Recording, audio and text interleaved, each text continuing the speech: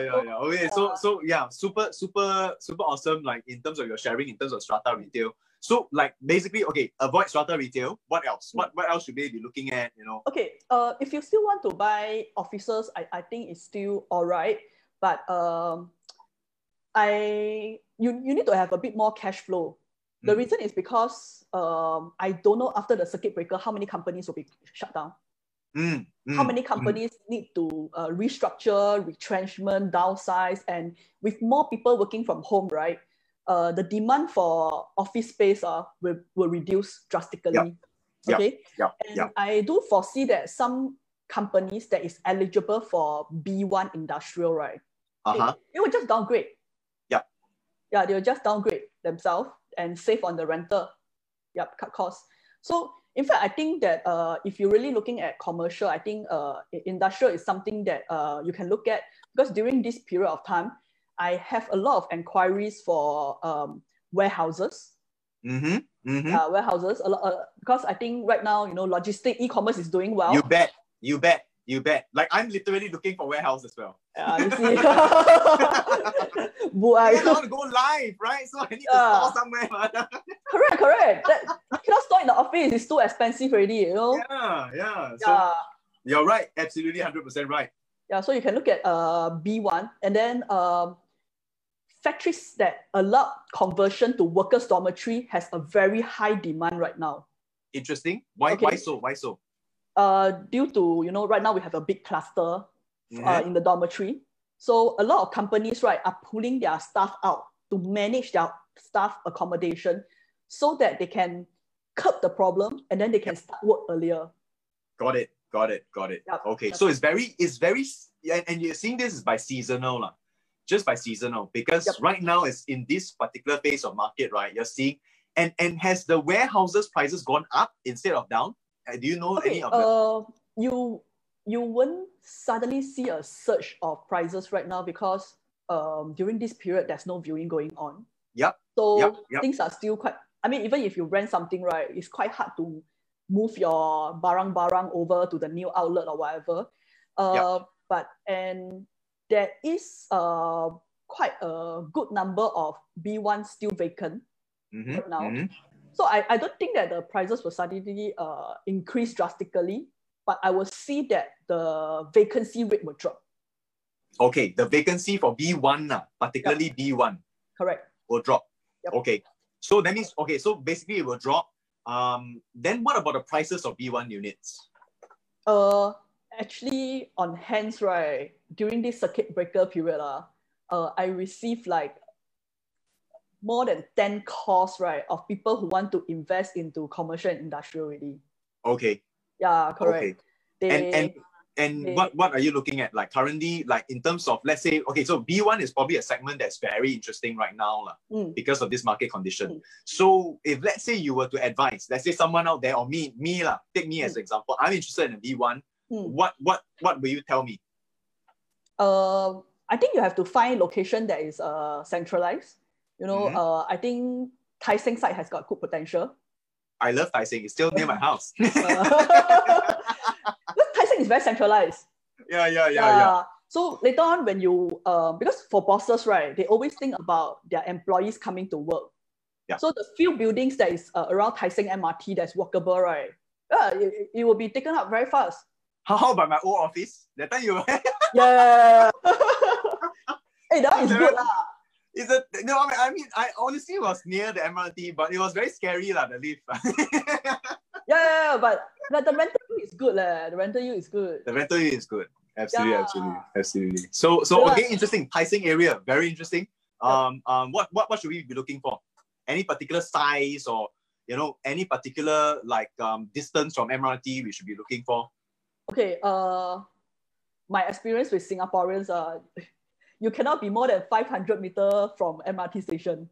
Interesting. That's like really the max they can walk. We are not used to walking. So interesting. Even for residential, it's the same thing. So when I'm helping my clients to look, right, it's always a 500-meter radius from the MRT station. Yep.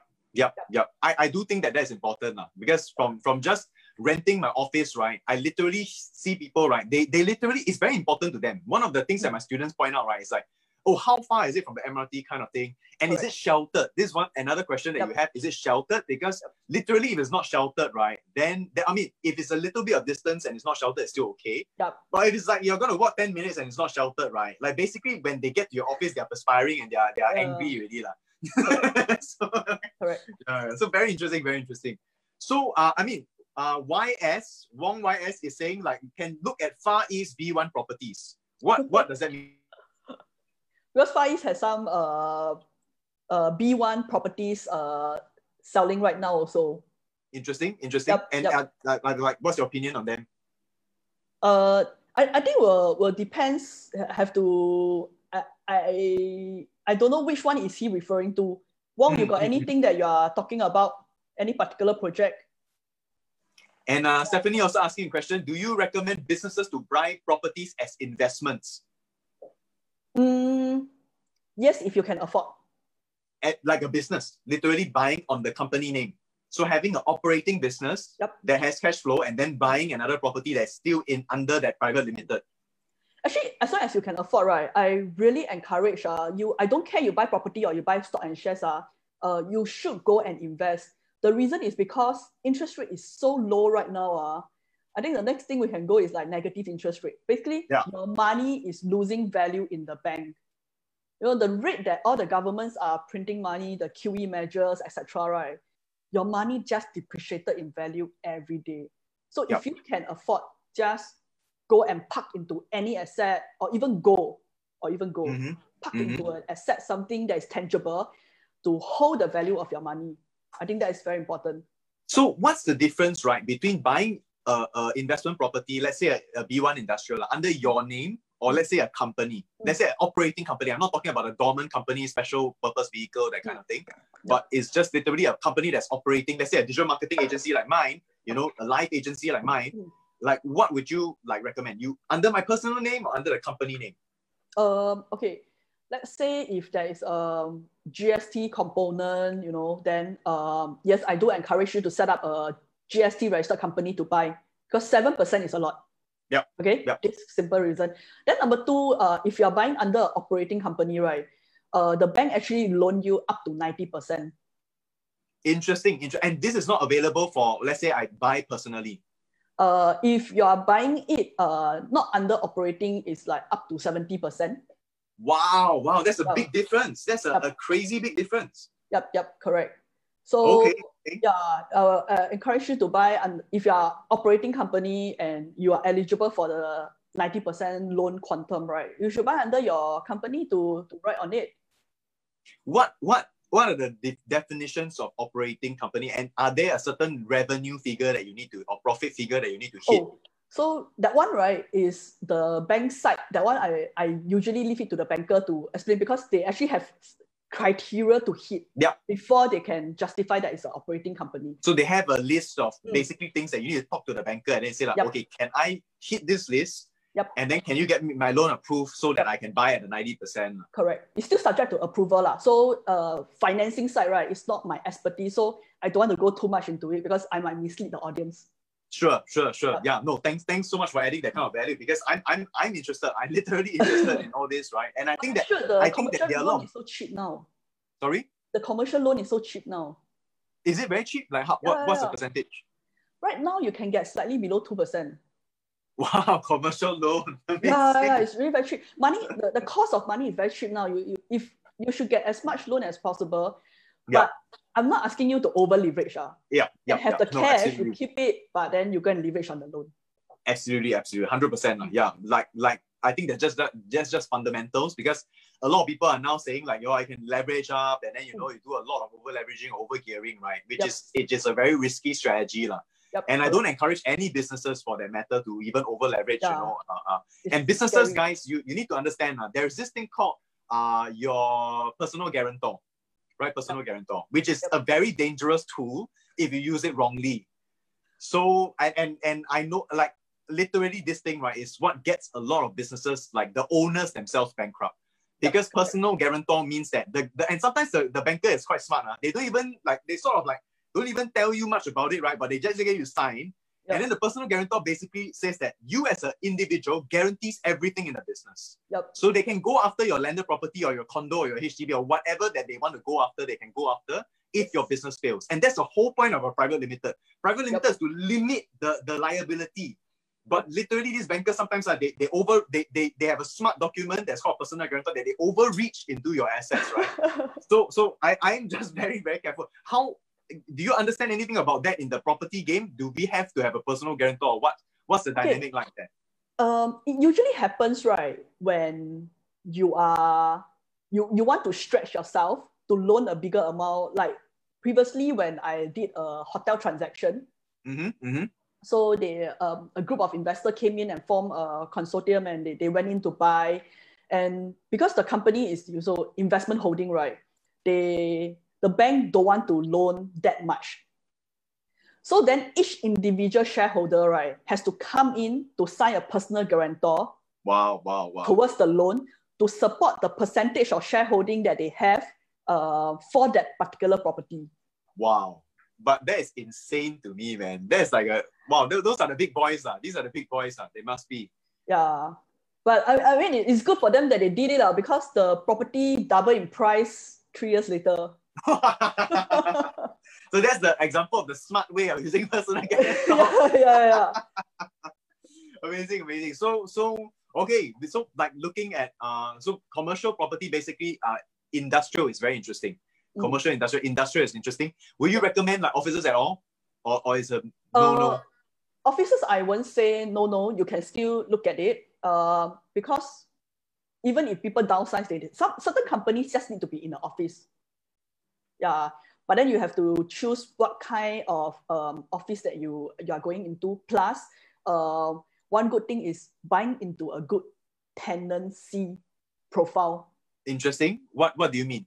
For example, if this company, for example, this office, right, is currently tenanted to a particular big company, a big name, an MNC or a listed co, and you generally don't hear any bad review about this company not doing well, I think it's okay to buy into an office that is tenanted to them. It's like collecting a guaranteed yield, you see. Yeah. Very interesting. I didn't think of it in that way. So literally the tenancy profile is very important now. Correct. Okay. Who you rent? I mean, what about some people the International Plaza, very famous for commercial offices and all that. What's the take on that particular whole, strata offices kind of like format?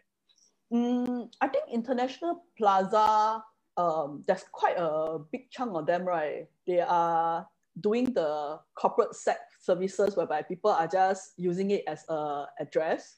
Yep. And just using that. If you have them moving out, then you will have to reduce rental to get the next tenant in today's climax. Yeah, because just before circuit breaker, right, I did quite a few office rental viewing. And then before circuit breaker, I went back to follow up with them and things like that, right? The SME, the smaller business setup, right? Their feedback to me was, maybe later I will work from home for now. Oh, wow. Wow. Okay. Yeah. If the setup of the company, right, is like one-man show or like 2 co-founder kind, right, they don't have employees, they can easily work from home. Yeah. Agreed. So like that's classic, right? When I just started, like literally I worked from home. Yep. Right? Like when I had the office, right, I didn't use it half the time. Even now, my office also, I don't use it half the time. Yeah, exactly. Right? Because, it's so much easier just to work from home or do calls or to go out to client meetings rather than go to the office and go out to client and then come back to the office and come back to home. So I think that you're absolutely right. So the tenant profile, very important. Looking at the area also very important. So moving on, I want to switch from property now to like business. Literally, any of the business people or people that are interested in doing content, right? What is a word of encouragement that you can give them in terms of doing live? Because I'm sure that they are thinking about it. I'm sure, I've been talking about it for a long time. What is your take for these businesses to either go to your show or what can they do? About content creation. Your question would be about how, okay, for me, maybe I share, because I challenge myself to do this like 1 video a day, right, to appear on camera. initially, it didn't come across my mind that it was tough. Because I come from the point that I really want to help my friends.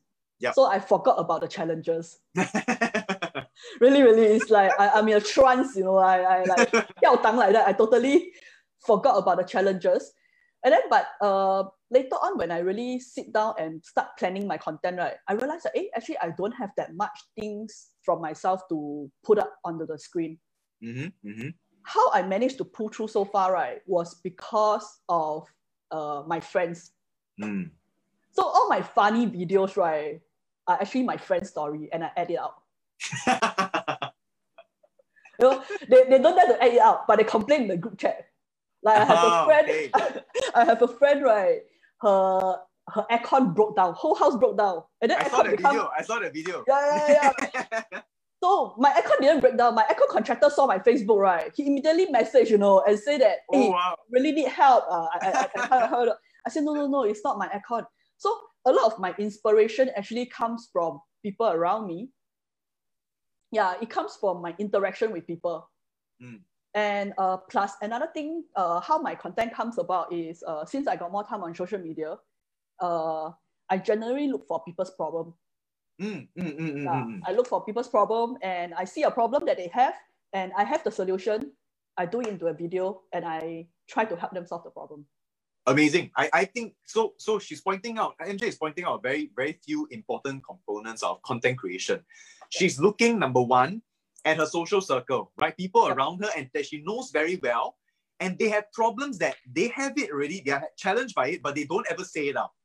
And so you can bet now when one person has a problem, right, it probably is going to be like 500 people have the same problem, you know. So when you put it out and you really say, talk about that problem, you bring it to the public and you talk good content about it, right? Suddenly people are interested because you're talking about very human stuff, which are problems. And then next thing you're going to is going to look at other people's, you know, social media feed, which they also talk about, and maybe they whine, they complain, or whatever it is. And you are taking that problem and you're literally creating a solution. Is that correct? Yep, correct. So like, for example, that time when I was trying to solve my landlord and tenant negotiation about the property tax rebate, I realized that I have a tenant who suddenly texted my landlord and says that, by law, we don't need to pay rental. I already pay you for April. May and June, circuit breaker, we are closed. I'm not paying rental. Okay. June, whether I open or not, I don't know. So my landlord got a shock. He quickly called me and asked, when did our government say that we don't pay rental? How come I'm not aware of this news and things like that? I say that, okay, tenant misunderstood. There's a property tax rebate. It's not waiver of rental. You just need to refund them the rebates to them. They still have to pay you rental. And in fact, if they don't pay the rental, they will incur interest. So I explained to him, and then after like one whole week, I have to bring out all the newspaper articles, all these to show to both sides, and then I have to create a group chat and mediate and everything. Finally, we resolved the issue. I realized that, hey, if my client is facing that, the whole world landlord and tenant will be facing that. Exactly. So I got in my friend who's a lawyer to host a talk. Amazing. Yeah, wow. So we talk. There's actually a group chat on Facebook that all the tenants inside are ranting about their problem with their landlord. About fair treatment. So I actually shared my video onto that platform in the group. And then very fortunately, the MD of Pine Gardens, I'm not sure if you know about Pine Garden, chanced upon our video. So he watched it and he liked it because we managed to break down the complex legal terms into real life example and simplify it that every landlord and tenant can understand. So my lawyer friend actually got invited to speak to Restaurant Association of Singapore. Wow. Correct. Wow. To help out the particular association that he's taking care of. And then I took the opportunity because I love Pine Gardens cakes. So I say, hey, how about you coming to my show and, you know, talk to us, talk to the business owner, share your challenges and how you overcome as F&B owners of so many outlets. He agreed. So he'll be coming to my show next week. Amazing. So we should absolutely, you know, link I think that some people are linking your particular page already. Yep. So if not, then my admin people, my fantastic, admin team and producer team, right, will go and link it up in the description below. Yep. So do catch MJ, right? She runs a daily, is every day, right? Except weekends, is it? Weekend and PH, I don't do. But sometimes when I cannot get a guest to come out and share, right, then I think I do about 4 nights a week so far on average, 4 nights a week. Great. So she shares like anybody, right? Like a lawyer, it can be a branding person, it can be a business owner. So it's very interesting because the variety is amazing. And then she also has a lot of very interesting and funny videos there on her channel. So quite entertaining. Stephanie is also coming to my show. Stephanie is also coming to my show. Oh, Stephanie's coming to yeah. So I'm actually going to be inviting Stephanie. I don't know when, but I'm going to inviting her to go and talk about her business as well, because I think it's very relevant to parents, especially in this time. So yeah, I mean that's what I have, in terms of the entire thing. I think first of all, amazing that you're on here finally, and also amazing that you inspire me in this entire journey, right? So guys, if you ever want to know, right, this is the person that actually inspired me, because she was doing it already, and then she's my student some more, Then I say like, hey, teacher cannot be like, say one thing and then you never do, Yeah, so I also started to go and do this. I'm so thankful that I can get MJ, here to talk to us about investment property in terms of content as well. Yep. So I hope that you guys have enough value. I'm just going to check one last time if anybody have comments or like questions. Okay, I think it's okay because there are quite a lot of people already that asked. Yep. So yeah, let's end it here. And yeah, so thank you so much, MJ, for inviting me too. Yeah, and I hope to invite you another time, when the circuit breaker is over and all that. Maybe we can even do a physical one in my office. Oh yeah, love it. When there's no safe distancing, and all this kind of thing. Correct. Then we should absolutely talk about more investment property. So if you guys want to, some people want to engage you, in terms of investment property, can they just look for you in Facebook? Oh yeah. Even if you're not buying or anything, you have a question, you just want to find out information, right? You can just contact me. I'll be very happy to share. I actually love sharing all the knowledge that I accumulate over the last 11 years of my career. Yeah, so I absolutely have I'm the testimony of that, because I always go and ask her questions that, like, hey, what's happening in China? Yeah, so she's really an awesome source of information, good quality information.